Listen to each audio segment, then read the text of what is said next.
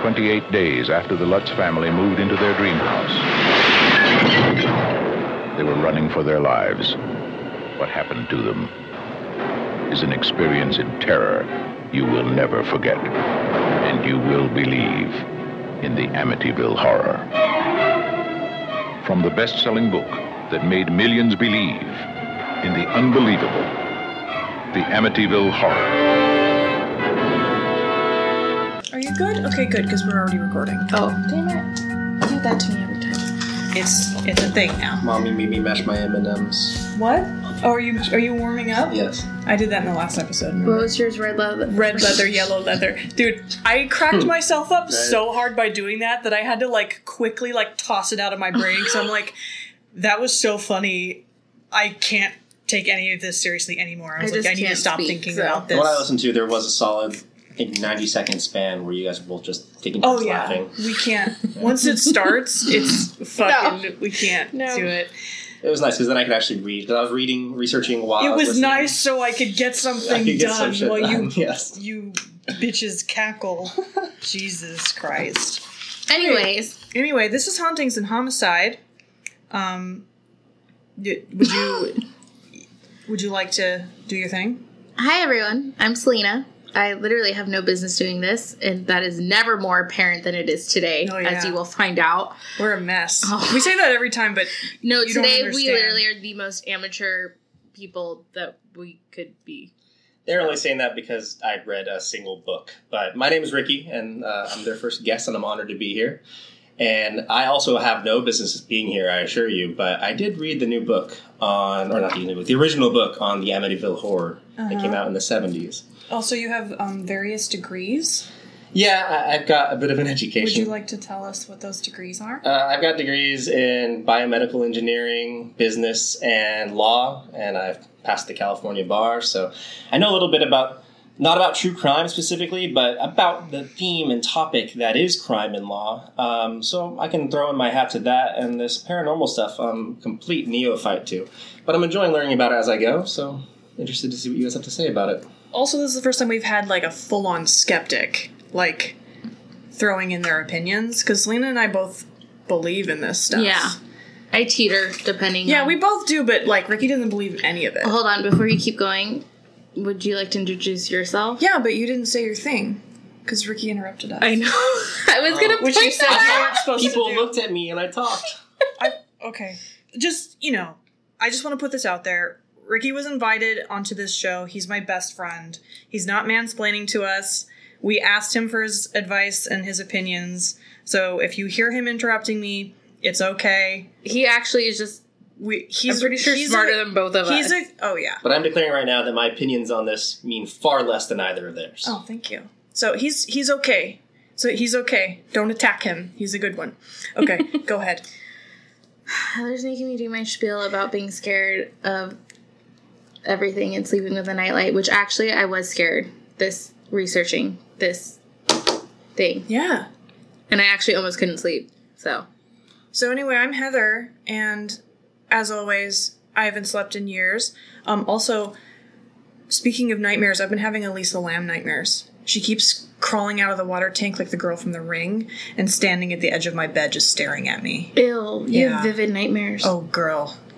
Can I have a catchphrase? Yeah, what's your catchphrase? I'm Ricky and I sleep during the day only. That is so true. He sleeps until 3 p.m. Hey. He goes to bed at 7 a.m. So just when the sun comes up, it'll burn me. The morning for you. It is. It's early afternoon. Early afternoon. Sometimes, he texts me before he goes to bed, which is when I'm waking up, and we'll just catch each other. If we have plans for that day, hey, going to bed. Going to bed now. Have a good day at work. It's weird. It's very weird. Although you did text me at 3 a.m. this morning, and I answered you. Shocked. He was like, why are you answering me? Usually she's pretending to sleep right then. Yeah, I know. I'm like, you'll put your phone away. Yeah, my phone's not. I forgot to put it on silent, so I got a text message and I answered it. Okay. Anyway, should we talk about... By the way, I got Heather... I didn't get Heather. It was free at the concert I went to. A stress ball. Yeah. And I'm being obnoxious with it. I think it's not it's doing a bad what it's idea. She wants me to stop clicking my pen, so she got me She brought it up first. We went shopping, and she wanted to get the Stranger Things... This squishy ball. Squishy ball. Oh, and then I was going to get you the toddler toy, but then you got upset that it was a toy. I was offended. Well, just like a squeaky toy, but we'll take out the squeaker. So if you hear something like a squishy sound, it's me squishing. Well, no, because the I think ball. earlier you were like... I was smashing it on the table like this. Like right in front of the mic. So, oh my god. We'll see.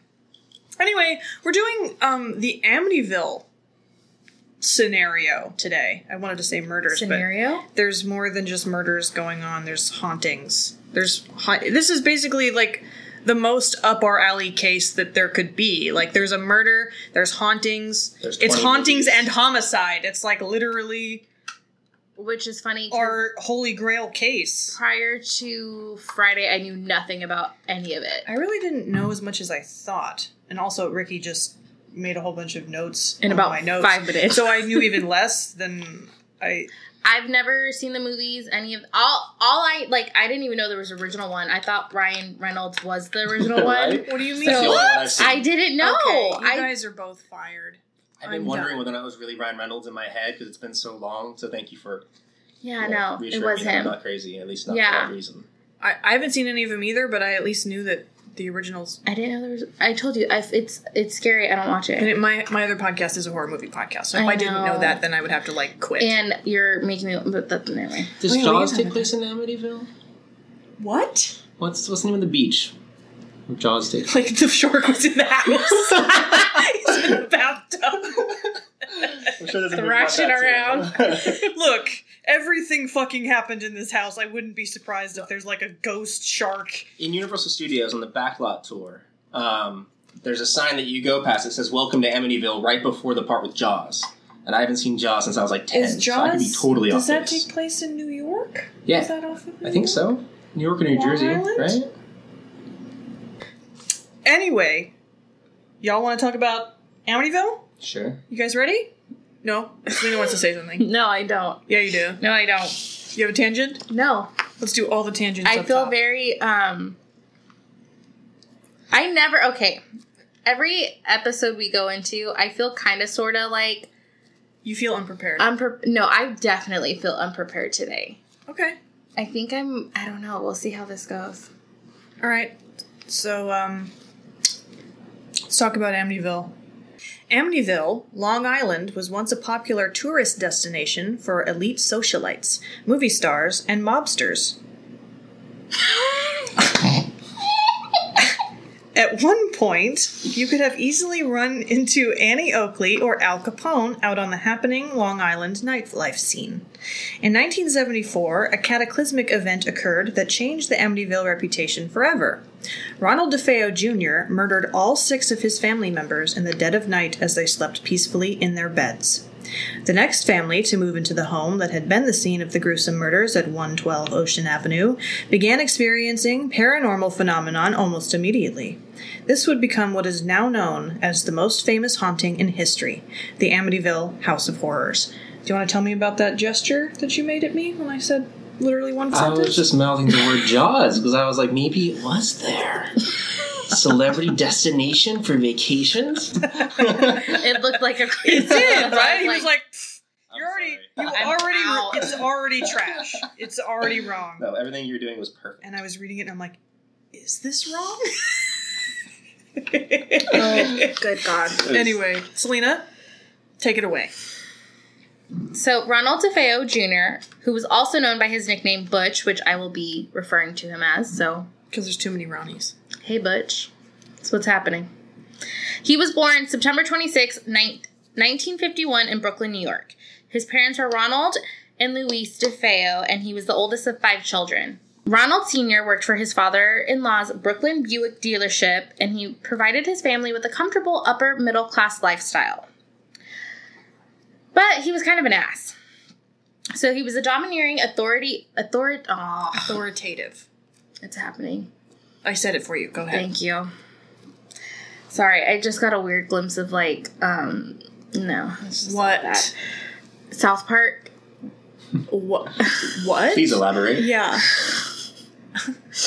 No. What? You have to share with the Dad who class says, now? I slap you. I slap you. No, Respect my authority. Yes! Cartman, yeah. Yes! Yeah. So no. Yeah, I got it. I'm with He you. was overweight when he was a kid. Oh, so I can't. Okay, I'm laughing now. That's just where my brain's That's a going today. really fucking funny episode. That's like one of the most iconic. So that's why, like, I don't know why I jumped to You that. wanted right to say now. authorita? I did. All right. Go ahead. It's our podcast. We can do what we want. I am a cop, and you will respect my authority. Well, anyways, he was an ass. We're just gonna go with that. Okay. And he got into fights with his wife and children. He was just a douche of a dad. And Butch, unfortunately, got the brunt of most of it because he was the oldest and his father expected a lot from him.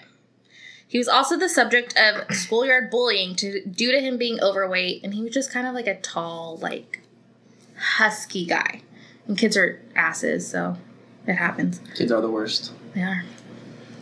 So as Butch matured, he began lashing out physically against his father and a few of his friends. His parents took him to a psychiatrist, but the visits didn't sit so well with him.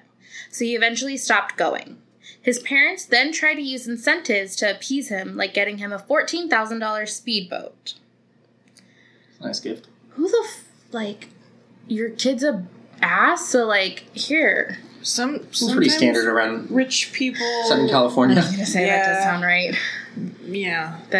Yeah.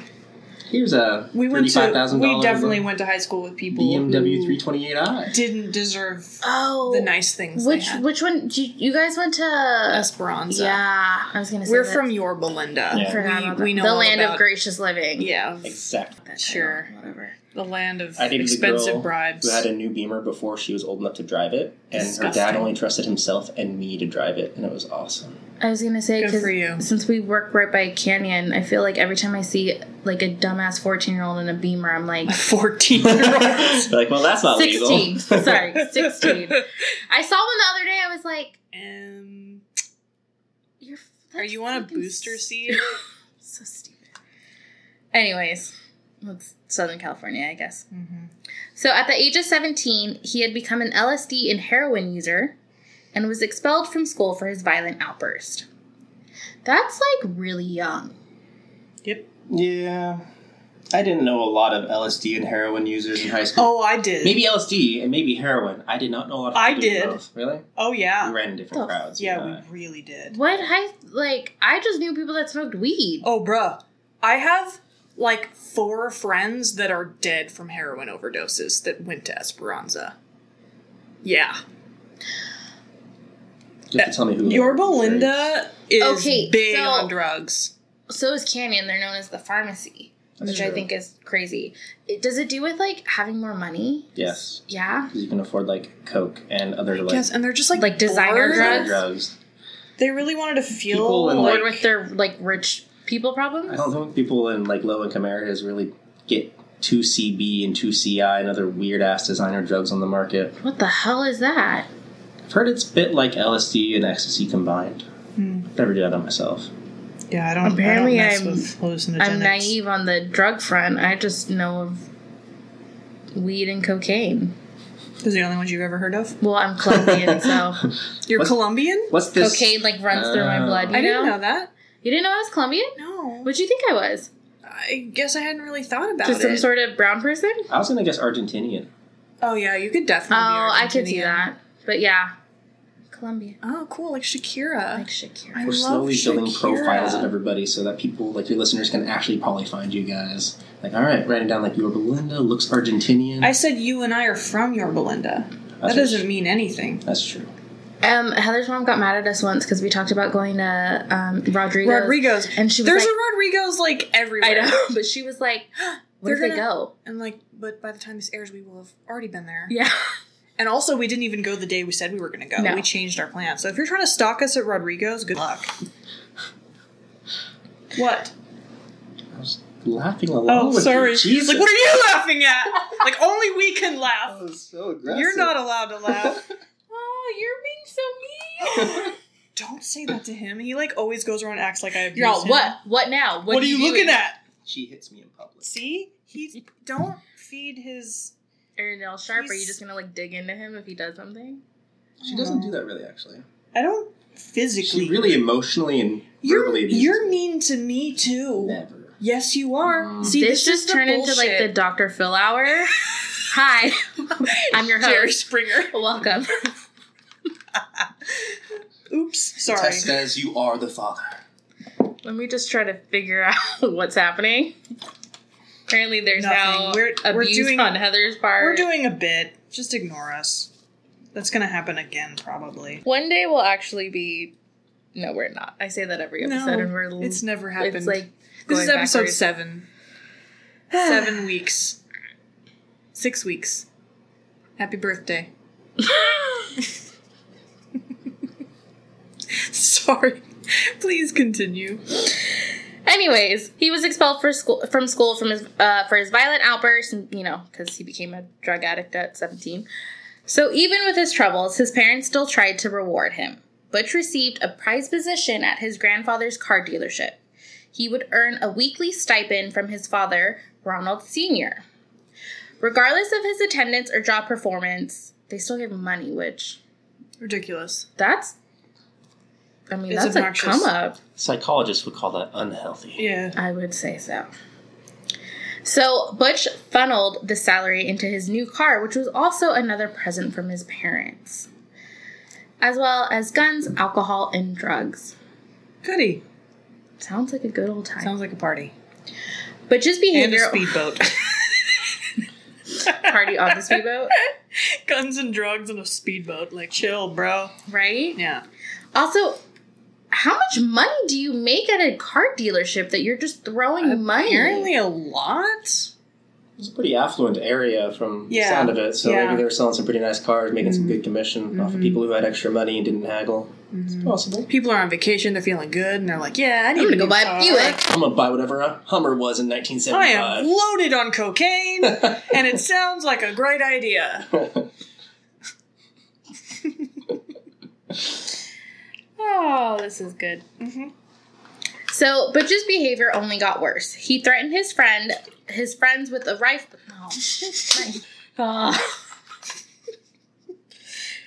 I don't think I'm laughing at the fact that he's threatening his friends with a rifle. Oh my god. it escalated quickly. Bro, if I had a friend who pulled a gun on me, that's not my friend anymore. Like, yeah, why but are you hanging out with... He had money. I don't care. What? All right, let me do this once again. Butch's behavior only got worse. He would threaten his friends with a rifle. It is funny. It's funny. It's not, but it is, and I'm sorry, but oh my god. Antisocial personality disorder. So yeah, he would threaten his friends with rifles, and then act like nothing had happened. Like every, It's cool. Like, sorry, bro. He's like, sorry guys, haha, that was crazy. Anybody want to get in my speedboat? There weren't any bullets in it except 12. Got some alcohol and some LSD. I've got so many drugs in my speedboat.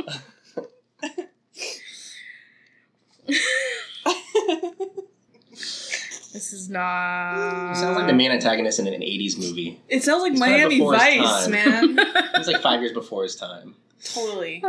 He's Biff from Back to the Future. Yeah, he is. You know who he is? He's Joe Jr. from While You Were Sleeping. While You Were Sleeping. I know The this Sandra one. Bullock I and know. I haven't seen it since it movie. came out. You haven't seen it since it came out? Yeah, it's like the late 90s. It's always on like TNT. I have it on DVD. I love that movie. Yeah. Hey, Pop, can I give that bottle of Blue Nun you got from Cousin Ornella to my probation officer? You see, we got some company. Hello, Luce. Nice, sweater. Thank you. So, we'll see you're a nice girl. Joe Jr.'s still single. Yeah, it's shocker. Okay.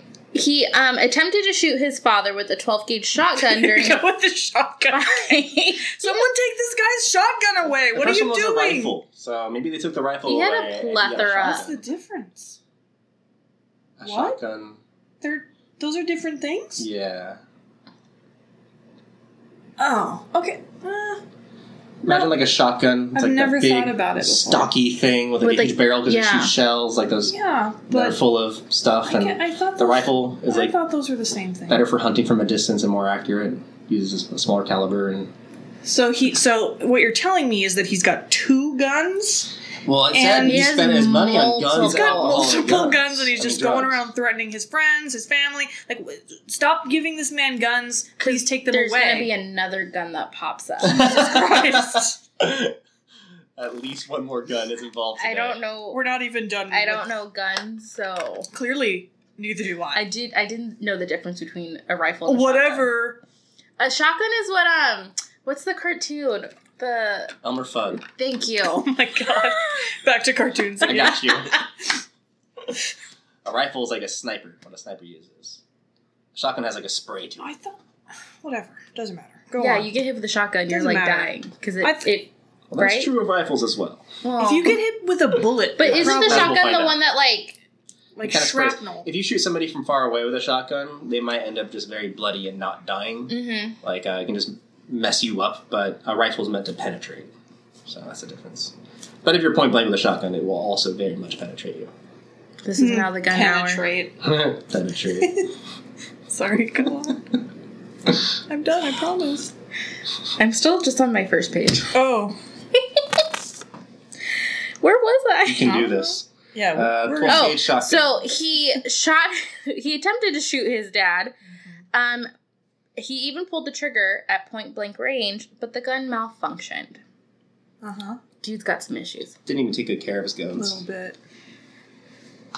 It's because he's taking him out on the speedboat. They're getting kind of wet. Started to jam. In 1974, Butch was feeling irritated by what he felt was a measly salary and plotted to embezzle money. So the dude literally does nothing and gets a ton of money and is like, that's And not he's enough. just a raging asshole. Yeah. It's Absolutely just, not. You know. So Butch was entrusted with depositing $20,000 to the bank, and he was planning a mock robbery with a friend, promising to split the money, which he almost got away with until police came to question him at the dealership. That's when he exploded with rage. Because, you know, when you're lying about stuff, you usually, Oh, yeah. You overcompensate. you overcompensate. And you oversell it. Yeah. Totally. You get defensive and you're like, I didn't. You're crazy. What are you talking about? Also, as we'll see later, he's not great at lying. No, he's also really stupid. He's really stupid. He looks crazy, though. Like, Sure. when... I mean, he is crazy. Well... I mean, not legally, but He wishes. he wishes. He almost, in his mugshot from when, like, not too long, like, in his older years, he kind of has that, Charles Manson, boy. crazy, Yeah, like... the crazy eyes. Yeah. Like Ted Bundy. Yeah, he has that look. Totally. It was kind of creepy. Yeah, that tends to happen. 1,000-yard stare. Ugh. I mean, yeah. Yeah, it was... Okay. So, Ronald Sr. had suspected his son committed the robbery, but when confronted, Butch threatened to kill his father. Again. What else is new? Must be Tuesday. Let's go buy him another boat. Get time to buy Butch another boat. He tried to kill me again. Maybe this will fix it. I know. This time we'll get a $16,000 What boat. I don't understand is that if the dad was, like, an ass, but, like, why would you then gift your son... Right. And also, I guess at one point, Ronnie, like, Butch, tried to move out and his dad, like, stopped him? What are you doing? What is this family doing? I mean, what? I don't understand it. Look, if you try to kill your parents, like, obviously, like, they're gonna... Well, not his parents, just his dad. Okay, whatever. He's got so, daddy like, issues. I feel like a lot of parents would be, like, Bye. pretty pissed. They wouldn't want you to go to jail, but they would try to get you some kind of... I mean, I know they tried to talk him into it. I know, but still, like, you need to at least get out of my house. I mean... Like, I'm not going to press charges, but, like, get out. You know? That makes sense. It's 1974. Okay, but who knows what happened? It's not 1874. That's also when that dumbass documentary took place, that Abducted in Plain Sight. They let that dude get away with but everything. Those were... It was the 70s. Who knows? Time of Celina always does this. She'd be like, It was the 40s. Like, she always acts like if it's pre-1990, it may as well be It prehistoric. was a different time, okay? It's true. Evidence recording systems were not what they are now. I mean, I know, but I didn't You could think get they away had with, like, pathologists anything, in the 40s. 40 years ago, you could do like a DUI and just be like, all right, well, you get home safely. You drive slowly now. They really did do that, though. Yeah. That's like a recent invention to analyze that and everything else so firmly. All right, fine. I'm wrong. I'm just telling you. You're not wrong. It's the 70s. wrong. It's a different I time. disagreed. Okay. You're right. It was You a got different away time. with doing LSD and heroin and still working, and I mean, that happens now. That definitely, I promise apparently you, does at a high school that's level. happening right now. Sorry. No problem. Yeah, so he's... Anyways, dude's an ass, and we're about to find out why he's even more of an ass. Ooh. So, in the early mornings of November 13th, 1974, Butch took a .35 caliber Marlin, which I have no idea It's what... a fish. He's got You a didn't fish. know a marlin could He be used beat to them shoot to people? death with a fish. Sharpen the nose. Yeah, it was a swordfish. Did I write that wrong? No, It's probably a I brand know of it's a rifle. gun. It is a marlin. Oh, okay. I'm Because just- I was like, I know I've No. seen that. It's right. What is it? I don't know. It's a brand of rifle, What is I it? believe. Like Smith & Wesson is a brand, or Beretta, Okay, a Marlin. there you go. I'm just being a dick. Oh, I was like, did I? No, you're right. Anyways, shot him. Shot him. Anyways, this gun came from his secret stash. As opposed Not to the his ones that overt everyone knew stash. about. This is the secret stash of guns. It's under the floorboards in this. He hadn't boat. threatened anybody with this Yeah. one. He hadn't gone around waving it around. Where this is also where like Yosemite you're Sam. just buying a shit ton of guns. Yeah, Like, that's a whole nother They also thing. didn't really have background right. checks. I was gonna say, talk about it being another time. They're like, oh, you want another gun? Sure. Oh, your dad took this one too? No problem. Here you go. Here you go, Butch. Sorry. So he entered his parents' room. Oh, I can't talk. He entered his parents' room and shot them both while they were asleep. He then entered his brother's bedroom and then sister's bedroom, also shooting them point blank. All the murders took place within 15 minutes. We'll get into that though later because I have a lot of questions. I don't think your questions are going to get answered. But we all have the same questions. I can make some stuff up for answers. Please. Butch then showered, got dressed for work, Oh my and god. collected his bloody clothing and the murder weapon in a pillowcase. He dumped the evidence in a storm drain on the way to work. At the dealership, he acted shocked that his dad didn't show up for work, so he called looking for him. He then got bored at work, so decided to leave around noon and spent the day with friends. Noon.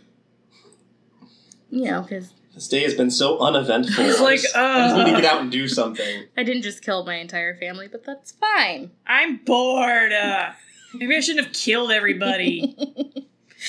He attempted to secure an alibi by telling each of his friends that he visited that day that he couldn't seem to reach anyone at home. At 6 p.m. that night, he called one of his friends in shock, saying that someone had broken in and murdered his family. When Suffolk County detectives questioned Butch about who could be a suspect, he mentioned the name of a hitman, Louis Fellini. He said Fellini had a grudge against Butch due to some bad work done for him at the dealership. Butch said he had been up late watching TV and was unable to sleep, so he left for work early. He believed his family was still alive when he left for work. He told police about his whereabouts for that day, and they placed him in protective custody as they searched for the suspect. While searching the house for any evidence, they found an empty box for a .35 caliber Marlin gun. Or a fish. Or a fish. We're trying to figure that one out. It's both. Is it just a gun shaped like a fish? Yes. I like that. It's cute. That works. But, like, the fish bottles that, like, the shampoo came in, like, the cute little bubble ones, like the kids' detangler shampoo. Do you remember that? No more tears. This brand's called All the Tears. Oh no. Anyways, so while searching the house, they found an empty box for a .35 caliber Marlin gun. So instantly, the police started putting two and two together and felt like Butch had something to do with it. They determined the murders were in the early morning due to the family being in pajamas. So this placed Butch at the house when the murders happened. When authorities started questioning Butch, his story started changing. He said Fellini had appeared at the house early that morning, put a revolver to Butch's head. Fellini then dragged him to each room so he could see them get murdered. Police could tell he was lying, so they were trying to put pressure on him in order to get a confession. Eventually, he broke down and said, "Once I started, I just couldn't stop. It went so fast." That's another one of those incidents where he, like, oversold it. He was, like, too specific, like, saying, like, oh, and he dragged me from room to room and made me watch. Like, yeah. And went crazy. You got a little bit too theatrical there. Yeah. Well, I think we learned... Yeah, he's an idiot. Well, yeah. That was a pretty idiotic thing to say. It was very stupid. Once I started, I just couldn't stop. It went so fast. I guess later... it's like a Pringles commercial. They tried to argue that there was police brutality. Sorry. Once you pop, you just can't stop. Jesus. Sorry. DeFeo's trial began on October 14th, 1975, almost a year after the murders. Okay, this is where I'm going to get messed up a little bit just because there's a lot of, not attorney talk, but if you would like to interject, go ahead. Well, I don't have substantive notes on everything that happened at trial, but I know that his story changed many times over. And so you just saw that from even the beginning, like the first interrogation starts with like, oh, there's this killer, I wasn't there, and like, oh, I was there, he's dragging me. Oh, I did it, it happened so fast. Once I started, I just couldn't stop. So he never had even an ounce of credibility, but his attorney tried really hard to plead that he had insanity as a defense. So they said, you know, he's done all this LSD and heroin in the past. He was having a psychotic episode at the time. So he brought in this parade of psychologists and psychiatrists. I'm actually not sure which, but he wanted to somehow demonstrate that this man was insane and therefore could not be held fully accountable for his actions. So I think this is actually an interesting little piece of information regarding insanity, because you'll see this a lot. It's become like somewhat of a trope when it comes to murder cases in true crime, where they'll say like, oh, you can just plead insanity, they're just crazy. And it's actually incredibly difficult to demonstrate insanity in an affirmative way. And there's 4 main tests throughout the states, and I'll just talk briefly about them, and I'll hone in on the one that's used in New York where this case took place, because I think they're pretty interesting. So the first rule, and 25 states use some version of this rule, is called the Manhattan Rule. And that actually includes California, where we are. So the standard there is that the perpetrator was unable to distinguish between right and wrong, or otherwise didn't understand what they did due to a disease of the mind. And now, as I read through these, you'll notice that they have a lot in common, because it's only when you do get to like the attorney level that they're that different, honestly, in terms of the elements that you have to prove. But the second test is called the irresistible impulse test, which is where the defendant was unable to control their impulses due to a mental disorder. So that sounds pretty broad, but there's a lot of, individual pieces that you have to put together in order to have a successful defense on that basis. Third, you've got the Durham Rule, and there's only one state that uses that. I forget which one. But that says that the defendant's mental defect must have led to the commission of a criminal act, regardless of clinical diagnosis. So that one puts a little bit more of a burden on the jury to determine whether or not this person's actually insane. And, evidence in terms of psychological witness testimony can obviously help, but it's a little bit more vague. So in New York, for this case, they tried to prove it under the modern penal code test, which is somewhat of a hybrid of those other tests. And basically, it's the person has to fail to understand the criminality of their acts. And like the other tests, it has a preponderance of the evidence standard, which basically means that the jury has to be convinced at least 51% probability that that person's insane. So it's like a medium level standard of burden of proof. And you just have to convince them it's more likely than not, essentially, that this person is insane.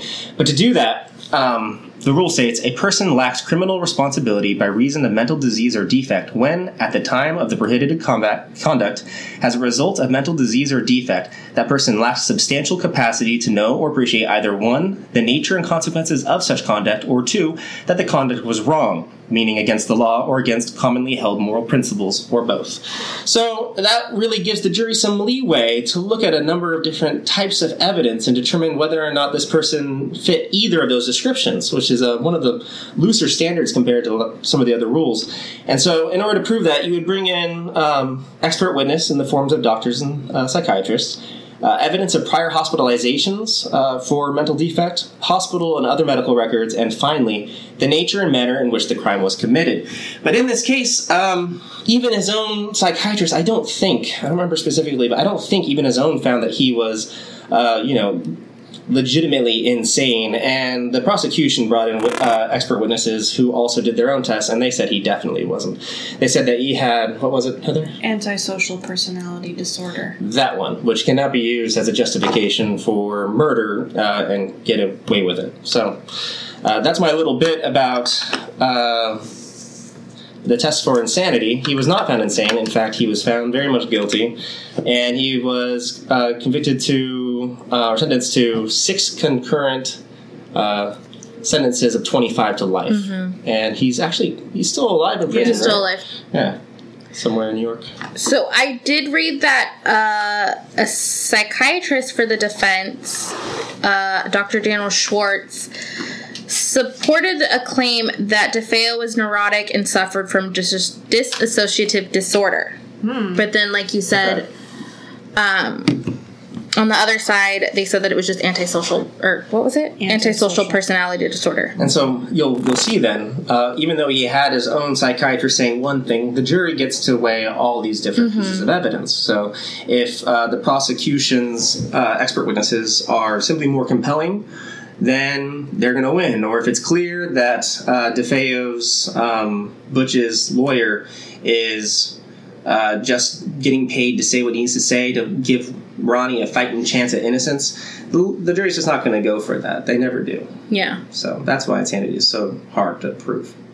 They do throw it out there a lot, though. Yeah. Oh, yeah, everybody tries you throw it. the mud at the wall and see what sticks. Yeah. So that's pretty typical. Yeah. So, like we just said, on November 21st, 1975, they found him guilty on 6 counts of second-degree murder and sentenced to 6 consecutive life sentence. Yeah, I haven't read the full case opinion, but I'm kind of surprised that it was considered to be second degree. Yeah, that's what I thought. What the hell's that about? First degree murder requires a greater level of premeditation, but I guess maybe they convinced the jury that it was passion or something. Yeah, then you can get away with second degree murder if it's considered. Because then that would go crime of passion, like he just snapped and then he did it, right? Not that he like brooded over it and was like. Even though he tried to kill his dad before, there's some premeditation going on here. Yeah, I think that the jury was taking pity on him to some degree. Cause why? I think I don't know if New York has the death penalty, but this sounds like he should have gotten the chair to me. I don't know. Oh yeah. Well, New York doesn't now, but I think it might have in the 70s. But yeah, I mean, you look at different factors for premeditation, and like the fact that he had previous incidents of, scamming his parents, threatening his friends, the fact that he had a plan by which he laid them all out face down on their beds, and that he was able to put all the evidence away in the drain, and he had he went to work, he tried to set up alibis. That sounds just like so planned to me. Yeah. And I'm really surprised he got away with second degree. Got away. He's still in prison forever. Yeah, I know, but still. So I did read, though, that they did find new evidence suggesting that there may have been another killer involved with the shooting. Because there's some weird things about it. Because, granted, it was a 3-story house. I doubt sound doesn't travel at all, considering that it's a fucking gun you're shooting. How does nobody wake up? How does nobody try to fight him off? They were all found lying on their stomach. So there's just weird stuff with that. The fact that no neighbors heard is really weird. Yeah, because that makes no sense. All they said was that they heard was a dog barking. That was it. They're like, and they did a test. Like they went to the house and they shot the gun and there was no evidence that he ever used some sort of muzzle or silencer. Yeah. Oh yeah, there was no silencer or anything. So. What? And then toxicology reports came back saying that the family wasn't drugged, which that would explain why they were all facing down and no one had moved. Well, maybe he ordered them to stay face down. And then just pop. Yeah, it's possible. It was lay down because he didn't want to see their faces because they're his family, And then the kids, maybe they came in and he was get back in your bed and face the wall. Because his siblings were a lot younger than him. Yeah. Well, Dawn was, I think, 18, 18, and the yeah. ones were low teens or tweeners. Okay. But he was 24, right? 23. 23. Yeah. But still, that's a couple years. Like, Yeah. I don't know. That's sad. It's Yeah, it's terrible. it's tragic. But, so in 2012, they found new evidence, and with the help of underwater archaeologists, that was the word I was trying to think of earlier. I Fancy. said underwater people, and then you replied with mermaids. So Right, mermaids, definitely. we'll go with that. They had found a gun in the canal behind the house. Yeah, and then that goes pretty much into what we were just talking about. Yeah. Although that could have just been one of his many guns. He The one's not in he his... took it onto his boat. The one not in his secret stash. Yeah. Just his normal stash of guns, along with rifles, shotguns, LSD, heroin, Yeah. speedboats. You can hide those pretty easily. So yeah. That's about the actual case. And now we're going to hear about... You want to hear about some haunted stuff? Not really, but I want let's to. do it. Okay. 13 months after the DeFeo family murders, a brand new family moved into 112 Ocean Avenue. The Lutzes, consisting of Kathy, the mother of 3 young children from a previous marriage, and her new husband George, purchased the impressive home at the reduced price of $80,000 due to the crime that occurred there. George Lutz also purchased the majority of the DeFeo's furniture, including Ronald DeFeo Sr.'s armchair and the youngest daughter's bedroom set. The Lutz family seemed unconcerned initially, but their casual attitude towards the dark past of their home would not last much longer. Dun, dun, dun. I think it's weird to move into a house that people are murdered in. That and also to get their furniture. I was going to say, that's Are you like... insane? That's Draw the cross... line. Yeah, I'm like... What are you doing? Like, even you as a skeptic would be like, I wouldn't "Ugh." want their death furniture. Right. Yeah, I don't Disgusting. think any Maybe amount a of speedboat. sage could, like... a speedboat. Does it have the drugs and the guns in it? Still? Yeah, speedboat, guns, drugs, cash, sure. For $80,000, that's not Armchair? bad. That's a deal. I know, Get the but F out. Yeah, because I think he bought all the furniture for like only $400. $100, yeah. But Well, he'd been still, looking for come 30 to on. 50, so they really stretched their finances to get to the 80. But it was just such a steal because it should have been worth Yeah. well over 100,000. Still, it freaks me out. That's grody for him. It to take on is. the old furniture, especially for his daughter. Buy your daughter Right? a bed. Don't. That little girl was murdered. Yeah. And you're gonna give your daughter the murderture? I may not really believe in the supernatural, but that's asking for supernatural stuff to happen to you. Fucking kill myself.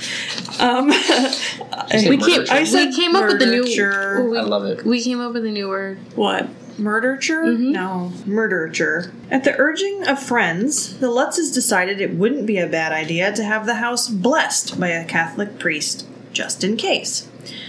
Father Ray Mancuso? I can't read your writing.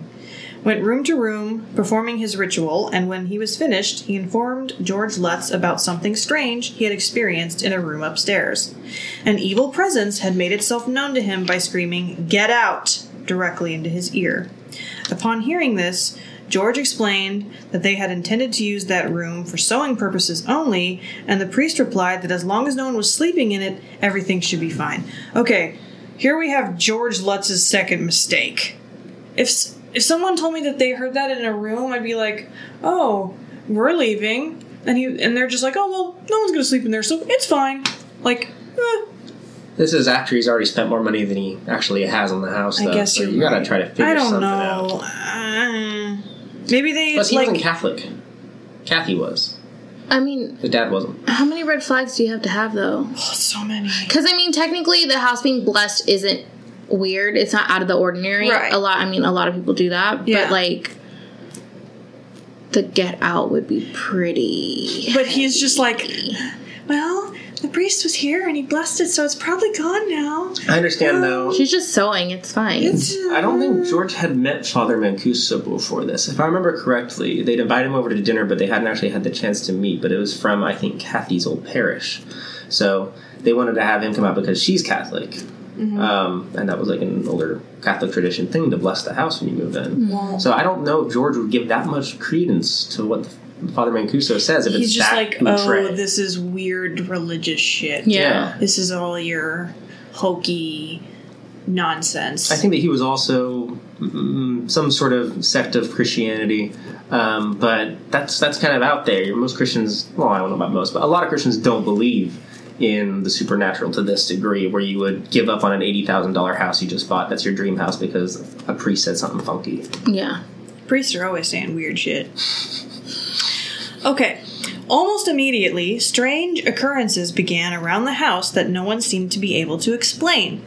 Cold spots, odd sounds, random awakenings every night at 3:15 a.m., the time the DeFeo murders occurred, and then the personality changes started.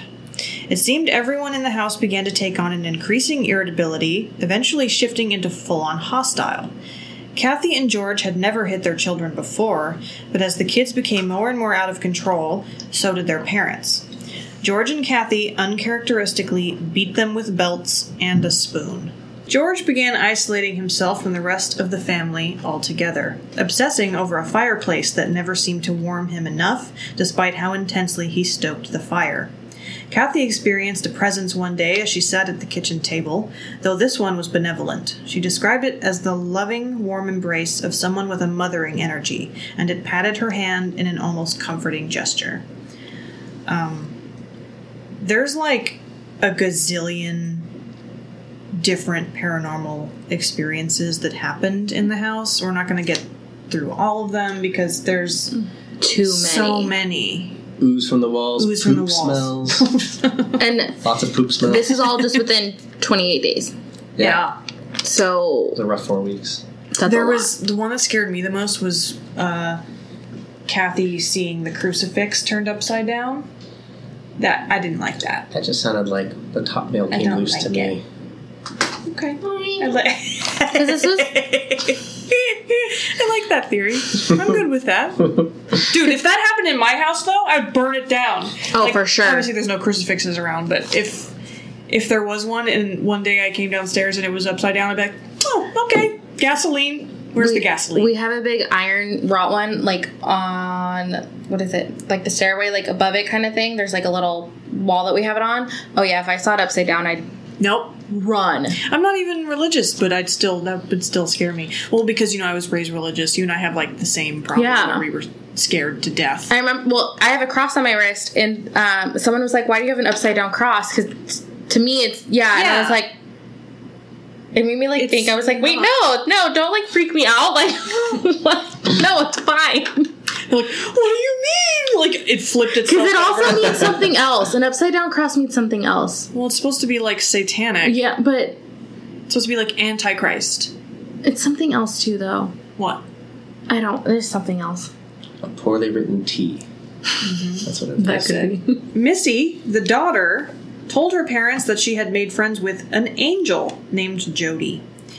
Jody didn't sound all too angelic, though, as Missy explained that Jody was a pig.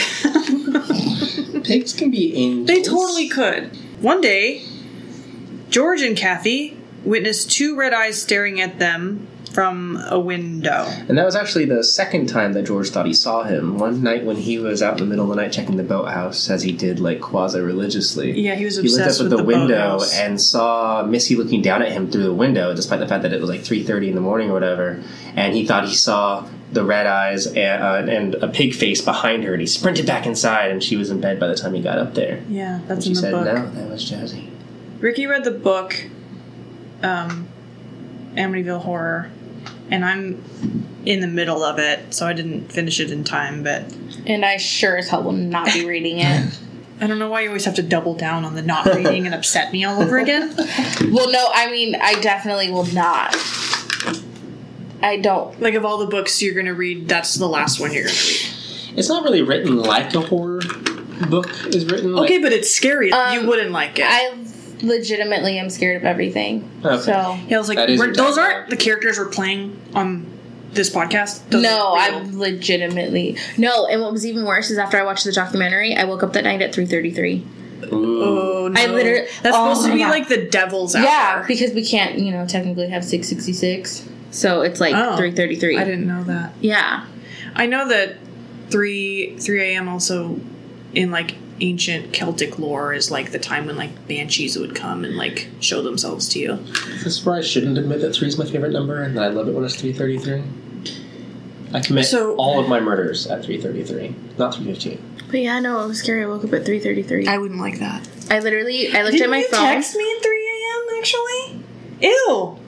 Yeah, it's his favorite hour. He just got done killing people, and he's like, "Oh, let me text Heather real quick." It's the riching hour. Oh, fucking god! I love a good pun. No fun. Now we're done. Like you guys can have a podcast. She literally is gonna burn the computer, the whole house, the whole. Oops! I accidentally deleted this episode. Anyway, Jody the Demon Pig. He. Yes, him.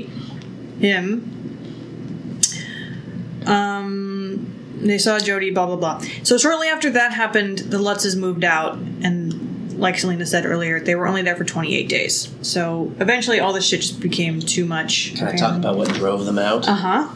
Okay, so the final pig happening. The last pig straw. That should be the next movie. The Last Pig Straw, or The Pig Happening, either one. The Pig Conjuring? The pig that broke the camel's back. The pig that broke the Lutz's backs. So, they saw red eyes outside the window, Kathy and George, when the kids were upstairs. They sprinted outside with a flashlight to see what the source of the red eyes were. And all that George found was a set of footprints in the snow leading around the house. And he got into the house, other side of the house, and they led right up to the garage door. And he went to the garage. He had seen that the actual huge garage door, like the hundreds of pounds garage door, had been broken severely. And so it's just another case of, like, how did this happen? Mm-hmm. So, and then over the course of the next few nights, he had seen on multiple occasions Kathy levitating off the bed, and he would try to pull her back, and there would be some sort of resistance. But when that first happened, he didn't tell her about it because he knew that she would flip, as any right-minded person would. So he kept trying to talk to the priest and get the priest to come back and look, and the priest talked to his higher-ups, and his higher-ups said, all right, you need to get these demonologists in there, you need to get certain scientific researchers to eliminate the possibility that there's a natural scientific explanation for all this. And so he put them in touch with some people that would come out soon. But before they could come out, there was a final straw. They tried to leave after the entire family was terrified and sleeping in the same bed eventually. This is like 4 weeks in. And George woke up being told that he had been speaking in tongues, multiple tongues, and could see Chris through the floor and the walls struggling with a monster in their bedroom. So when he woke up, his wife said, Chris is right here, he's fine. And Chris goes, actually, I was outside going to the bathroom in the hall and I did see something. And so then they're all freaked out and they get in the van and they're piling up to leave. And then the van won't turn over. They can't get the van to start. And it's raining like crazy, so they just run back into the house and they realize that they're trapped. And so once they were back inside, the house started getting crazy hot for several hours, and they all went to bed, and then it suddenly got cool. And then Kathy got into another trance again with her eyes open but not knowing where she was, and she went to the mirror, and then she started walking to the door, and George rushed her back to bed.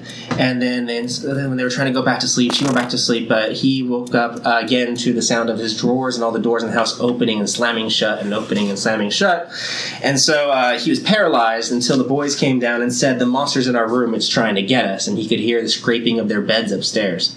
So after that, he went into the hallway. He saw this hooded, horned figure looking down and pointing at him, and then they left. And it's actually interesting because after that, they went to her mother's house, and the book claims that very first night in their mother's house, they were both levitating again, and then when they went into the hallway, they could see black slime making its way up the stairs towards them, which they kind of don't explain in detail in the book. But slime was going apparently up it followed the stairs them as long as they were in the city, and it's theorized that they had to actually cross some body of water for the evil spirit to not follow them anymore. This is like the most extra story ever. It's pretty bad.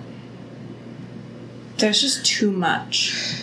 Yeah, I would have supported a decision to leave before they got to that point. To black all this actually happened. Going up the stairs? Yeah. Going down, I understand that. A black ooze coming up, that's pretty bad. No, thank you. So I guess let's, give them the benefit of the doubt. Let's say all of this is true. I would have straight up killed myself. Like, I can't deal with this. Well, and also, like you said, he purchased a house way out of his price point. For you to just up and go, That's a huge thing. Like, they didn't even take their things. They brought Yeah. 3 changes of clothes per person. And that's all they brought. Everything else, like the furniture, the boat, the motorcycle, like I'm pretty sure that all stayed there. Later on, the son says that he just had his PJs. That was it. He didn't have anything else, just his PJs. That's nuts. So, I mean... They must have believed something. Yeah. You had to have been that scared. And also, to, you know... Eventually, you're going to have to do bankruptcy and all that if you just, like, stop payment on a house and all that good, you know? That's a huge deal. Well, he also had to sell his company. He had his own surveying company for construction. And he sold his interests, even though he was the manager. He was, like, the owner. He had been in his family, I think, for a couple generations.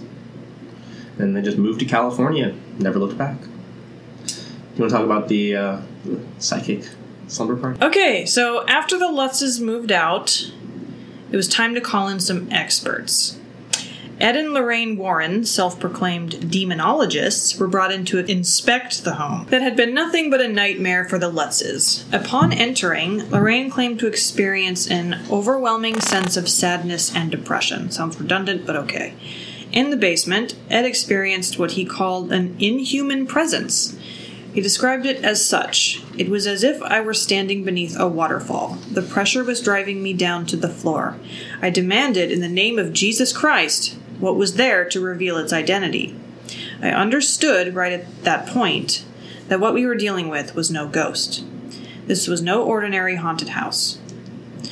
The Warrens called in for backup, bringing in a few professional psychics they knew to spend the night at the house to see what would come up for them. Channel 5 News even covered the event. One of these sensitive types was Mary Pascarella, who identified as a time walker.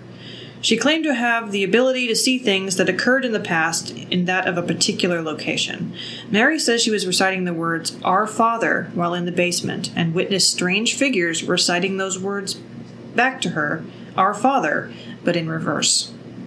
During the first seance of the night, Mary became ill and had to be removed. The consensus from the event was that the entity inside the house had never been human. It was something evil, forged in the bowels of hell, and it would be no easy feat to rid the premises of its demonic hold. So Ed and Lorraine Warren explained that they were not equipped to perform such an exorcism, and that they'd be risking their lives to do so. They recommended a Roman Catholic priest do the honors. George and Kathy, however, quickly returned the ownership of the house to Columbia Savings and Loan. The Lutzes spent the rest of their lives insistent on the fact that 112 Ocean Avenue was haunted, and that most of what they claimed to have occurred there was true. They even took a polygraph test and passed. The couple were, however, struggling with heavy financial issues, and many skeptics believe that this was an elaborate scheme to make some money. In 1979, the Lutzes... You said that that's not true. It was the DeFeo's lawyer. Yes. So DeFeo's lawyer claimed that the entire story of the hauntings was fabricated one night over several bottles of wine. But I guess this guy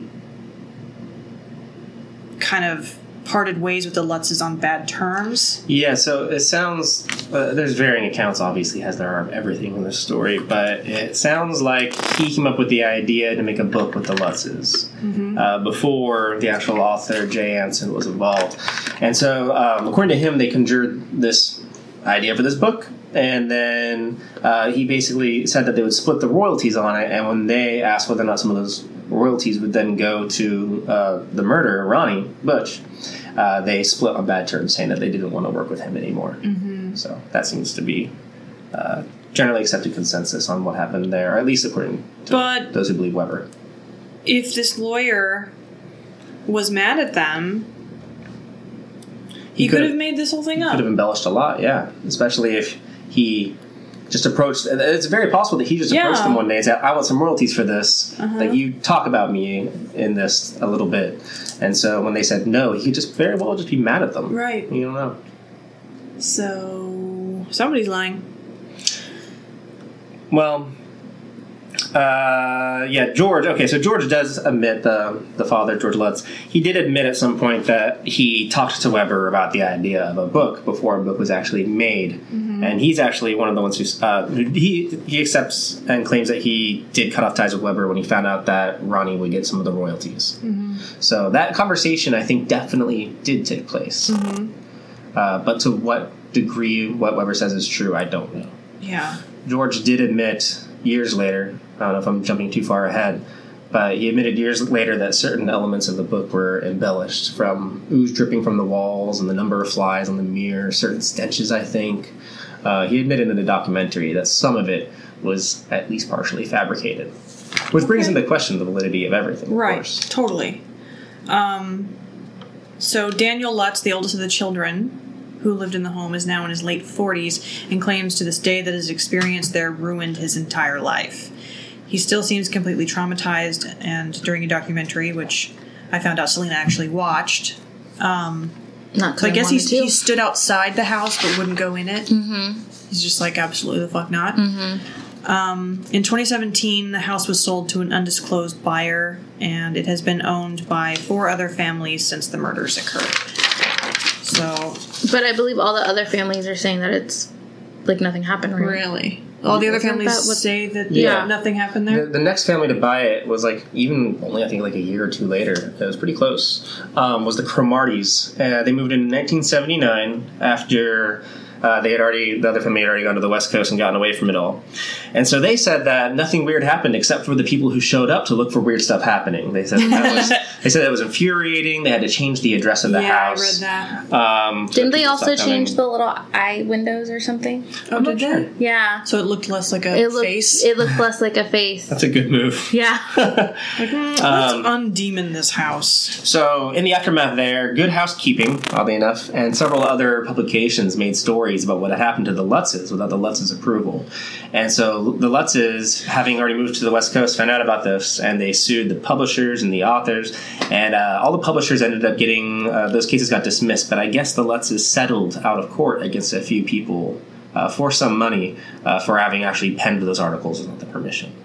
The Cromartys also said that the locks and doors that they said in the book were damaged by these evil spirits or whatever. They said that they looked original. They looked old. They didn't look replaced. They looked untouched and unmarred. So that was another little piece of evidence against the whole book story. And in the end, actually, the Cromartys sued the Lutzes, as well as Jay Anson, the author of the book, and the book publisher, Prentice Hall, for fraud. And they actually ended up settling for a 6-figure sum. So a good amount of money in the 80s. Yeah. So eventually, it seems kind of clear to me that the author and the people depicted in the story admit to some level of fraudulent depiction of what happened. Mm-hmm. So is that why the family sued them? The one that moved in after? What was their name? The Cromartys? Yeah. They sued them for fraud, and I think they were claiming special damages just based on the fact that all these people were coming to their house as a result of these lies that were told, or what they call lies. Why would you buy that house, though? Someone just bought the house where some of the Manson family murders occurred. I think they got it for even cheaper than the Lutzes, actually. It was bought by, like, that douchey ghost hunter from Ghost Adventures, I think. So I guess people like that. I mean, whatever makes you happy. They should turn it into a museum or something.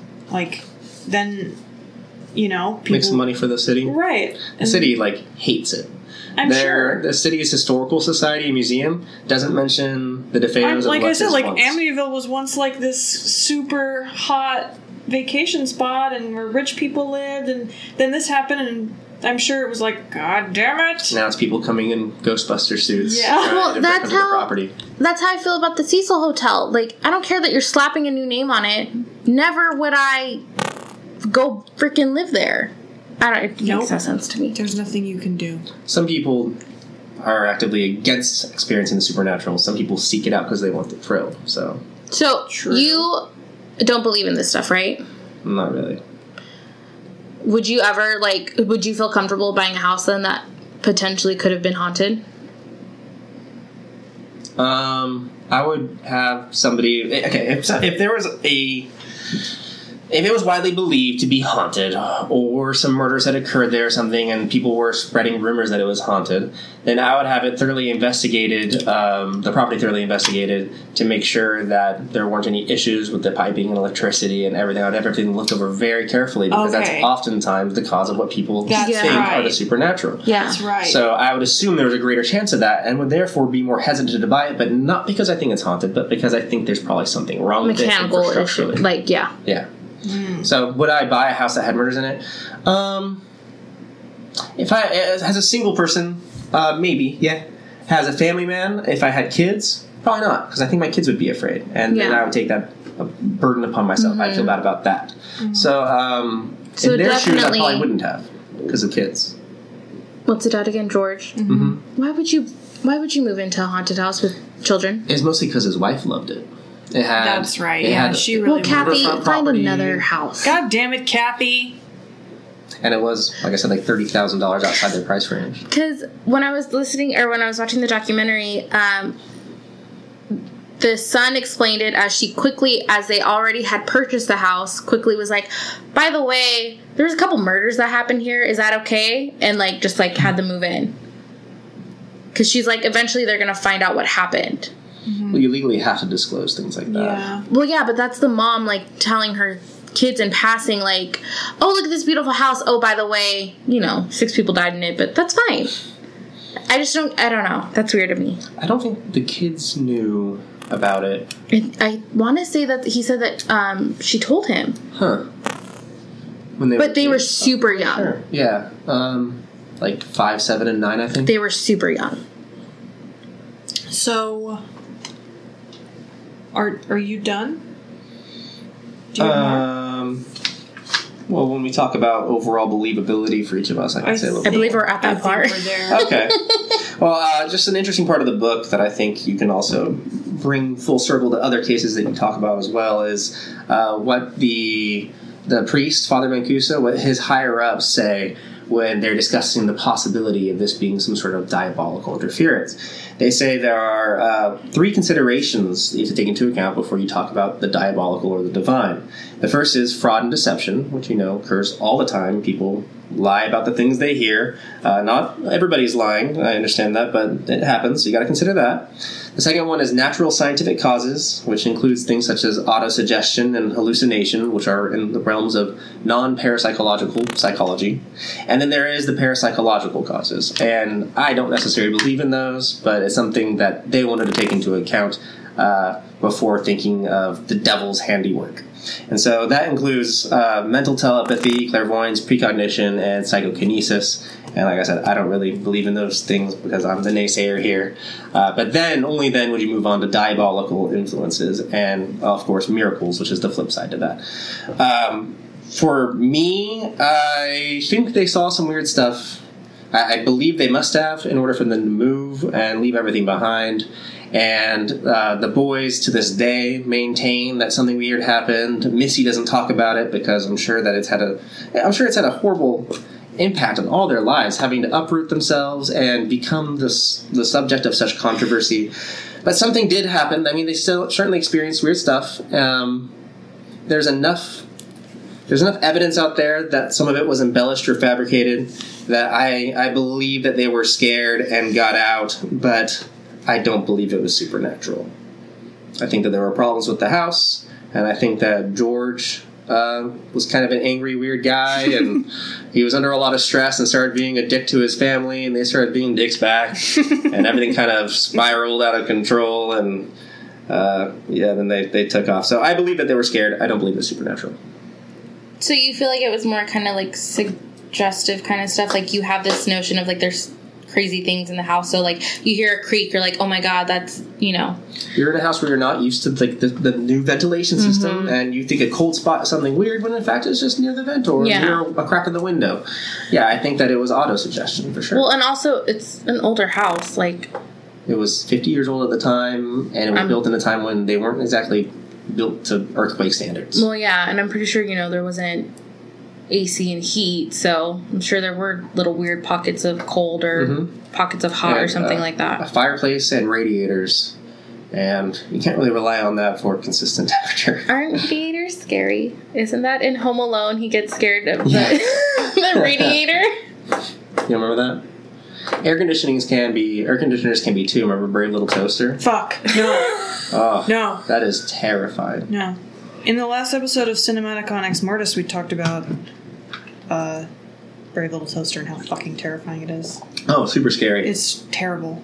I was gonna say, so the kids, like when you're a kid, and they were young. They were young. And, you know, it's very easy to, like, suggest things to kids. Like, all these kids' memories might not even be memories. It could be, like, stuff their parents told them, and they created the memories in their mind, you know?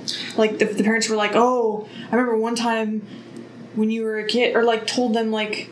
Or even if it did start with, like, Missy having an imaginary friend. Yeah. That's just an imaginary friend until your parents tell you it's a pig demon. Yeah. And then suddenly your childhood is a nightmare. And now, all of a sudden, you're seeing a pig demon because your parents said it was Put a that pig in your demon. head. Fuck, what was I going to say? You know, this is complete nonsense, but you said Father Mancuso, and my brain was like, Mancuso. What does that sound like? And my brain started going, Mama say, Mama sao, Mancuso. Like, it started, like, singing the song. What? Never mind. The Michael Jackson song. Yeah. And I was like, oh, brain, come on. Don't do this. It's to me okay. I started right thinking now. about South Park. Like, Yeah. And Brave Little Toaster over here. Fucking If you're listening, you look online though at articles. Father Mancuso is not his real name. That's his name in the book. I don't remember what his real name was, but it's out there. It's in the ether. It doesn't matter. What about you guys? I want your opinions on believability. What do you think? I don't want to believe because I don't want. You don't want pig demons to No, be real? I don't. I don't want pig demons to be real either. What if, despite the red eyes, it's really cute? A cute pig demon? Not, yeah, like maybe. I Like in Golden picture Compass. like maybe drawn in like Powerpuff style. Like, you know how, like, Oh, the devil? yeah, He's like basically just a drag queen. Yeah. but like, you know, like that. Like, Yeah, yeah, totally. But, you know, maybe. But I don't know. I go back and forth because they said I did watch the documentary, and I kind of want to say that. Why do I keep forgetting the son's name? Daniel? Mm-hmm. Yes. I want to say he's kind of just, like, crazy. Like, I think he had a fucked up childhood because I think George was just an ass. Mm-hmm. And they were, like, water and oil and, like, didn't budge. So I think... I don't know. I don't think it's true. In terms of the haunting elements of it, one thing we actually haven't discussed yet, and anybody who's more familiar with the case than us might be waiting for us to discuss, is the fact that there was, like, a well beneath the house, and there were rumors that somebody had maybe died in that well, or that they were also... Right. Or that was built on an Indian burial ground. Oh, that geez. whole Poltergeist trope. style. Yeah. I Stephen did actually... King shit. I wanted to look up... I wanted to look it up because actually my boyfriend had brought that up with me. He's like, who had the house before? I was like, I don't know. Like, that would have been good to... I think it changed hands 3 or 4 times before the DeFeos owned it. Really? Yeah. I think it was owned by a number So of... then, what if this is something that... Is even older than that. Even, yeah. Well, because even though all the Lutz stuff, like, could be mostly fabricated, like, what is up with that murder? Why was there no sound? Mm-hmm. What the fuck? Like, there's something... I feel like that's the creepiest part of this whole case. Yeah. That's the creepiest part of this whole case to me. Why no one heard the gunshots. None Well, of the victims ran away. at Right. one point, he says that the sister Dawn had helped him with the murders. He had said that she killed the father, and then the mother freaked out, so she killed the mom, and then killed everybody else, and then he had to kill her. I read that too. I don't believe anything he But says. yeah, his, But then his again, word is nothing. he's changed his story about Right. 30 times. So... But if somebody helped him, as soon as he said it was me, he would have then right then said, and somebody else, because you're gonna obviously He's looking for every way to pawn off the blame on anybody else. I want to ask him, like, what the fuck happened? Why did no one hear? But his attorney right away would have tried to get him to get a plea deal by throwing somebody else under the bus. Yeah. So his attorney seems pretty scrupulous. Like, it sounds like he would have done anything really to get this guy out. Yeah. So, but what's kind of God damn it. We're such professionals. But what I do think is kind of an interesting correlation between both of them is that both father figures were kind of assholes. So, like, maybe it's the house. Demons. Well, maybe the house attracts that kind of energy. It's like the Cecil Hotel again. Yeah. Like, it's the house. Yeah.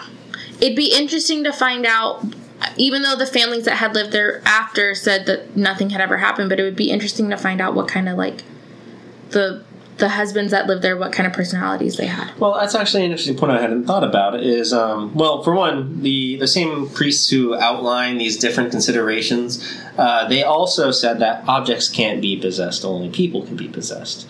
And so I know that's a whole other... nice to know. It's a whole other topic. I don't. No, there's also That's possession. Remember, yeah. So there's temptation. The devil's works are temptation, obsession, possession, and infestation. Infestation is more where your house is doing all sorts of crazy shit. Possession, though, can only happen to people, according to these priests in the book. Oh, got it. So what's interesting to me, and I hadn't thought about this, is that most of the creepy things in the story come from the father's perspective. It's told from somewhat of a omniscient standpoint, where you can take in different characters' points of view. But what Kathy really sees is just something hugging her, reaching around her, making her feel kind of paralyzed. All things that you could accomplish by autosuggestion. Mm-hmm. And it claims that she saw the hoof prints in the snow as well, but that entire story has been debunked to some extent by weather reports, and that's another story. But it seems like most of the real crazy shit that happens is through George's eyes. Mm-hmm. So the combination of that observation and the kids saying later in life that he was a bit of an asshole, it kind of might lead you, if you were to believe in possession, that the story leads more towards possession of Ronnie DeFeo and then George Lutz. So there's a possibility. It's just my voice. Okay, so what I think is that, there's two sides to every story, mm-hmm. right? And it's said that it's usually the truth is somewhere in the middle. Yeah? Usually. There's three not sides always. to every story. Each person and then what actually happened. Right. I think that's where you're... So, each person and then the ghost. Okay. The demon pig. Jody. What does Jody have to say about all this? So, I think maybe the house was haunted and, like, creepy stuff did happen. But not all that. No. I think maybe they experienced some creepy stuff that could have been explained by electrical shit, mm-hmm. electrical disturbances or whatever. And then they decided to elaborate on that story, and make some stuff up. I think it's suggestive, though. Like, for instance, like when I was growing up, so when I moved into our house, we were 6. And it was a new house. It was settling in Crete. So my parents were like, oh, it's... Because my grandfather had been to the house once and then he passed away. So my parents were like, oh, it's just your grandfather. He's, like, checking up on you in, like, a good way, like a calming way. Mm-hmm. So I feel like then George did it the opposite and was like, oh, it's a demon. So then you're like, oh, my God. The house cracked. What like, do you mean? What's happening? Definitely not. So, I think a little haunted. You think a little haunted? Yeah. So, kind of in the middle. But how certain do you feel of haunting? Like, even a little bit of haunting. So, on a scale of so out of a scale of 1 to 5 of how haunted it is, you say a 1. But how certain are you of that 1? So, certainty instead of amount. Or do you think it's... 1 being Casper and 5 being Jody the pig? Where are we at? Where do we go? I'm gonna say seems you firmly believe that there's something, right? You think there's like some sort of entity inside? Yeah. Okay. But maybe it wasn't even... Maybe it's just... Like, I can see Kathy's, like... ghost that's like patting her hand and like feeling a presence. Because she said it was a calming energy, right? So like maybe it's that. One time, there's another time that she felt like she was being like completely paralyzed by it and held in place. And she also said that she had a dream where she was having sex with a different person than George. Yeah, so... Well, maybe George was just an asshole. I was like, I feel like that's just a bored, like middle-aged wife that's like, just like, please. Ryan Reynolds, yes. Ryan Reynolds. Anybody but the demon pig. Fuck. So, But I know, didn't the kids say that they were paralyzed in their sleep or something like that and couldn't move? the dad George did. Yeah. And she said that happened to her when she was awake, and to the point where she got knocked out for a second. Because I was gonna say sleep paralysis is a thing. Oh yeah, it's happened to me. Yeah, it's scary. It's horrible. But I mean, it's a thing. Yeah. Never do I think, oh, the devil's like on top of my chest or something like that. Did you feel hooves all over you? No. That's what he said. He said he felt hooves. Yeah, when he was paralyzed in bed. What if that's one of those things that you have that happen to you and you're trying to like reason it, so you're like... Those were hooves. Mm-hmm. Like he felt something. And I feel like a lot of these stories have just been... I feel like if it really was haunted, though, every other family would have had some sort of encounter. Because when Ed and Lorraine went, they even said that they didn't have the power in them to cleanse the house, right? Yeah. So it must have been pretty strong. So then, wouldn't it have... I doubt it would just be like, meh, all right, I've spent 40 years here, I'm going to move on to the next one. Okay, so I don't believe in this stuff.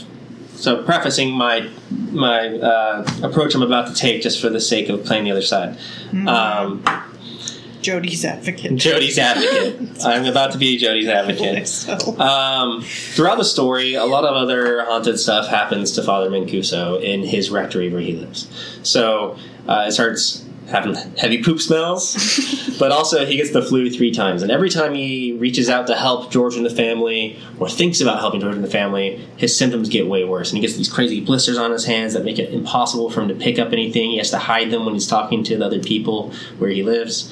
And also, as he was driving home, his car broke down, and then he had a friend who was another priest pick him up, and then his windshield wipers were going crazy. So, like, it appears, if I believed in this stuff, I would argue that this powerful force was so powerful that it could affect things afar. Mm-hmm. And so, maybe it was attracted to the Lutz family and followed them when they left the house, wherever they went, until they got to California. Because crossing all that distance, maybe you couldn't go that far, but maybe now it left the house in pursuit of them and is out there in the ether somewhere. So, do you think it followed them, or do you think that was something else warning them not to go back? Because you said his symptoms would occur when he thought about going, or if they contacted them. So what if it was something on the other side saying, don't go? Same with, like, the you said the car broke down. Mm-hmm. The windshield wipers were going all crazy. 2 different cars, yeah. Yeah, so what if that was just a different spirit just saying, don't go, trying to protect him? Yeah. He also had another priest call him and say that he had gotten a call from somebody who didn't say who they were, but they said it was the same guy who picked him up when his car broke down, actually. Towards the end of the book, you find out that he called him and said, look, some dude called me and said, tell the priest not to go back or I'll kill him. Never mind, that doesn't sound like a good spirit. It doesn't sound like a good spirit. That doesn't. And it was directly preventing communication on the phone. Sounds like Butch. Tell him I'm going to pull a gun on him. I'm going to threaten him with a rifle. Tell him I'm going to run him with my It's all... You're getting a call from county jail. Yeah. Yeah. Would you like to accept this call? Sure. Don't go or I'll kill you. Don't help the priest. Oh, God. So, my argument, if I believed in all of it, would just be that it followed them, or tried to, and left the house so that the Cromarties could live in peace, and that would explain the sudden absence of hauntings. Mm-hmm. Cool. And also, I guess it just proves that when you go to California, everything's good. It's true. Everything is better. That's why everyone's moving unless here. You're Chris or Danny, which everyone said his life was ruined. Yeah. Daniel. He said that he works for UPS, and That's why his life was ruined. He got really friendly with those ugly brown shorts. He said he got really friendly in whatever town he lived in. I forgot which one it was, but when he first moved there, he hated it because what's his name in the book? Because I don't think they called him Daniel in the book, right? The son? Yeah. It was Danny. Yeah. Okay, then maybe in the movie it's a different name. Oh, that, yeah. But he said that people would come up to him with, like, 3 different names, so he was like, he never felt like he was himself. He always just felt like he was a character. So he, like, he had to deal with being a child actor without ever having the fun of starring in a movie. Bummer. Because, yeah, you're just known from the kid from Amityville. Like, that's shitty. Yeah. He's all just trying to deliver your package, but yeah, sure, go ahead and ask me about fucking pigs People and boo and flies. Hey, how's Jody? Like, I think it's kind of interesting though because I'm pretty sure he's the most vocal out of the children. The other ones, I haven't heard about any of these. I haven't heard. Yeah, he's the most vocal. Missy doesn't talk about it, from what I've heard. I haven't heard about the other son talking about it either. Okay. So I feel like that plays into it too. Okay. Because wouldn't you? I mean, if you really had all that shit happen to you, wouldn't you talk about it? I have no idea. So which one's the more vocal one? Daniel. Daniel. Okay. I want to see which one's the oldest. Daniel. He is the oldest. Yeah. Okay, so yeah, that is interesting. The one with the least imagination at the time would be the most affected by it. Oh, that's interesting. That lends some but what if credence to the events. What if that kind of goes with it because they were younger? They just came in, left their minds, and that's that. I know for me, I don't remember a lot from my childhood. Not that it wasn't traumatic in any way, just... Yeah. I didn't retain that information. I have this memory from my childhood, and here's the thing. I can't remember if it happened to someone in my class or me. Yeah. That's how weird memories are from being a kid. Yeah. So... Pretty bizarre. Yeah, you never know. Maybe he had the least imagination, but he was the most suggestible. Okay. Okay. I guess we're good. I think we're going to have to wrap it up. Do you have an obsession? I do. Okay. Yay! My obsession actually took place yesterday, and it's something that I have been looking forward to since I think we bought the tickets in April, and it was a concert at the Queen Mary, which wraps up to an episode that we talked about. Did we end up cutting that? The Queen Mary? Ghost hunting? No, it's in Elisa Lamb Part Is 2. it? Oh, we well. talked about going and haunting the Cecil. After we talked about... No, I thought we talked about going to the Queen Mary. Did you guys go there? No. We talked about the Queen Mary for like half an hour before we started recording. Oh, that's what it was. To be honest, all of these recording days are just starting to blur together. People are like, oh my god, this thing you said last episode? I'm like, I don't remember. But yeah, so I went to the Queen Mary yesterday for a festival called Once Upon a Time, the LBC, and it was so fun. It was West Coast rap, and that's like what I grew up with. So it was just a good time. Awesome. I danced the whole day. It was fun. That's nice. Yeah. I went to an electronica show once there. It wasn't on the boat, right? It was on the dock. I forget what they call that. The the Queen Mary Performance Arena or something like it's that. Like a Halloween crazy thing. That's pretty cool. I kind of laughed though because I was more excited that they had an acai bowl vendor than like beer. Yeah. And they had really cute names. One was called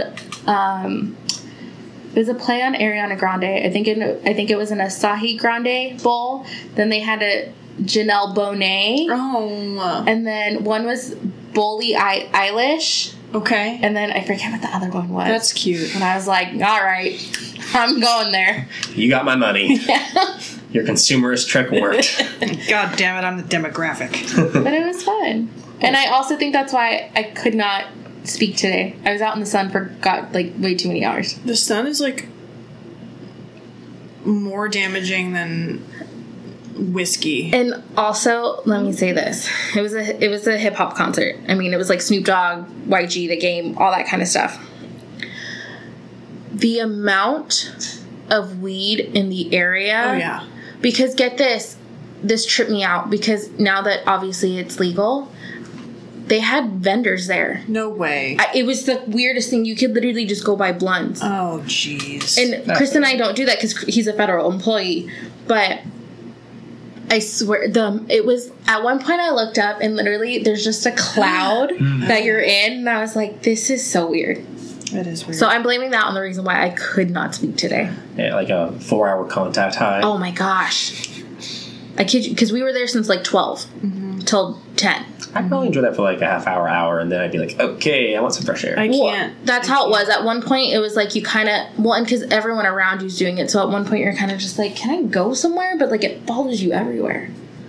Yeah, I'm not into Yeah, you're squishy balls from a dispensary. Oh, is it really? MedMen. Cool, thank you. But it worked. Sorry. Did you feel calmer this episode? No. I feel like I was just... At one point you saw yourself, I think, playing with your pen. I and did. then you were all, I picked up where'd my it go? pen and I was like, oh, No. wait, no, where's my ball? And it was on the ground for some reason? Okay, whatever. Do you have something you're obsessed with this week? I know, you get to play with that. I know. Like part of the crew. Any I'm gonna TV go. shows, anything? Oh yeah, actually, good question. Definitely. That's an easy one. It's always what mine is. I am one episode away from finishing the Boys, that new Amazon show about like superheroes who don't exactly use their powers for good. That's right. I like the They're guy like, in they're it. like corporate tools, and the show it's absurd and gory and brilliant in my opinion. It's a lot of fun. Ooh. Okay. I like Would the guy in it. I think so. Yeah. Okay. It's definitely a darker take on superheroes. I don't want to give anything away, but I'm really enjoying it. It is gory. If you don't like gory, don't watch Darker, like Watchmen kind of thing? it. Yeah, you could say that. Yeah. But in more of a more modern context, Yeah, I would say a okay. more believable. I don't know about believable, but in a more realistic context Yeah. to some degree. Okay. It's basically like superheroism has been corporatized. And there are people with superheroes in the show, like actual superpowers, and they're basically like managed by a corporation that makes money off of like merchandising. So the entire thing is a bit of a jab at Marvel in an abstract way, but it definitely tells its own story. Interesting. I'll have to watch it. Yeah. I need something else to watch. I always need something else to watch. I've also started Preacher. Have you guys seen Preacher? I've heard of it. It's a comic book. That's one with Dominic based off Cooper, of that. right? Yeah. Oh my god, I would I'm almost watch done with the anything first season of that too. Really? Dominic You Cooper? got like a crush on Dominic Cooper? He's hot. Interesting choice. Hi, he's like- in Mamma Mia. You don't think he's cute? I watched 4 minutes of Mamma Mia and shut it off. This is why we're friends. I couldn't stand it. I like ABBA. I didn't like them. I was just like, oh, I can't do it. I can't. Okay, I've seen the whole movie. I did sit through the whole thing because my mom said I would like it, and she was not correct. First one or second one? First one. I've never seen the second. I I've heard good things. Cher is in the second one, and I couldn't even get myself to My mom watch and it. I ugly cried throughout the whole movie. It was so good. I loved it. In the first one, I could handle it, but like Chris Brosnan shouldn't be singing one. Oh, We no. all know that. You can't deny still that. think he's I love him cute, as James though. Bond. He runs like a girl and he sings like a man. He and neither of those runs is like good a thing. girl. First of all, sexist language. We're gonna shut that down right He was doing Okay, so good. you're right. Pick a different, Like a toddler, Simile. like an awkward toddler. an awkward. So now toddler. women, Yeah, we I went there too. we look like, we walk like, I can't undo the previous statement. I'm giving you a new simile. So, I probably run like an awkward toddler. I mean, like there's too much arm movement. oh, I get it. Well, you don't watch Friends. Do you watch Friends? Yes. When Phoebe runs, she runs like that? It's not quite that bad, but yeah. Oh, okay. Got it. He runs like a Phoebe. Yeah. Yeah, I think he actually had to take lessons he during was the filming of James Bond. GoldenEye to run. You can't in a run more- like this when you're James in Bond. a more aerodynamic manner. To where if they slow-moed it, it would look all... You have to look It would look hot. like Tom Cruise. Look You have to hot while you're run running. like Tom Cruise. If you're Do it again, but hotter. Someone's yelling at you to do that. Yeah. Run hotter. Be more hot this time. So him singing, and at the end, when the water splits out of the ground, starts sprinting up in the air, it's like it was just too cheesy for me. It was just. Yeah, I couldn't. I like the music. I couldn't do it at all. I like a lot of people who were in it. I just Oh, I God, didn't it's love so it. good. Colin Firth is in it. Yeah. I love him. Oh, it's so good. Still can't do it. What's your obsession, Heather? My obsession is silence. Ooh. Just absolute silence. No, I'm just being Not bitch. the movie by Scorsese that came out a couple of years ago. No. It has I'm Adam making- Driver in it. Wasn't I'm that? sorry, what? Yeah, it has Adam Driver in it. Oh, but that was also rated like one of the worst movies, wasn't it? I don't think so. I think it just... I don't know if it came out Anything in theaters. with Had a Adam limited release. Driver is a masterpiece. It was super long. I remember my brother being like, "What the I think fuck it's did I low. Yeah. Oh. But I think it's supposed to be very good according to critics. It's But the Adam audience Driver isn't fond of it and much. the guy who played... Why can't I remember? Is it Tom Holland? Not Tom Holland. No. Mm-mm. The other one. The other Spider-Man, isn't it? Tobey Maguire? Andrew Garfield. Andrew It is Garfield. it is the other Spider-Man. Let's just go through all the I Spider-Man. went through all the Spider-Man Spider-Mans. to get there. Yeah. Because there's been about 1,000 in about 10 years. Tom Holland's the best.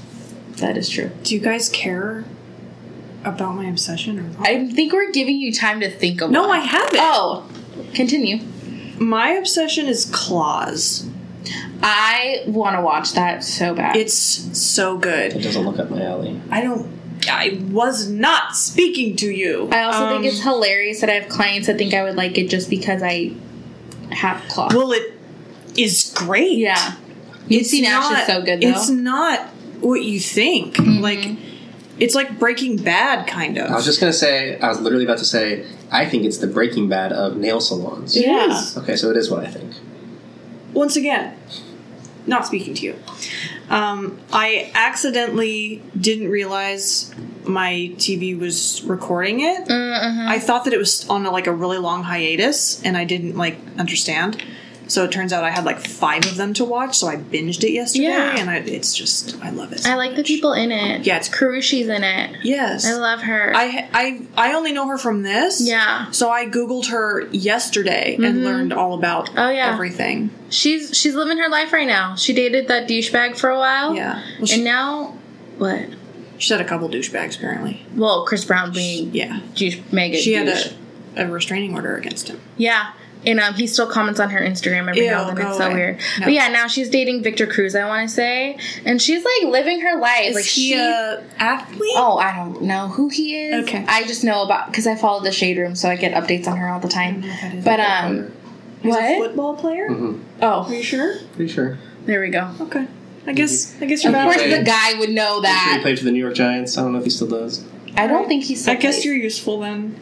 But you know how Thank that stuff, you only get a 5-year run, and then, you end up with And CTE. then you're over. Yeah. And now you're a nobody. You end up with With CTE and not really craziness. very many marketable skills. Yeah. It's a real downer profession for So- the most Yeah. part. But yeah, she's living her best life. Well, guess that's all. Thank you guys for having me on the show. Oh, you're welcome. I had fun. Thanks for coming. Yeah. Did you really have fun? Yeah, of course. Oh, okay. Except for when I was told You to shut were- up. Which time? You were our first guest, so Yeah. that's a I'm big actually deal. honored. You should be. I That's a am. big deal. There's no facetiousness in my tone. Good. I'm gonna be 100% honest. I did not want to cover this case at all. And this actually was a fun episode. It was great. I couldn't fucking speak. I think this is my favorite episode. You got say me that to I read think a with book. everyone. And I really liked the book. You like books? No, what are you school talking broke about? me. Oh, I've that's only, right. I've only read a couple books for fun That's in the last right. 5 years. Because law school. I just because I was so busy being Well, because smart. you had to read No, I had to read boring, so thick, much. horrible books. I used to love reading. This is why Broke me. I didn't go to school. Trade all the way. I'm not making any money at it right now anyway, so Yeah. it hasn't really paid off. Okay. Happy note to end on. Oh, Anyway, what? what's Did I have a sign off? I'm never gonna remember our sign off. I feel like maybe I could have it literally tattooed on me, and I'd still be like, "What is it?" so, yeah, I'm gonna let you start it this time then, just so you can learn it. Learn as you go.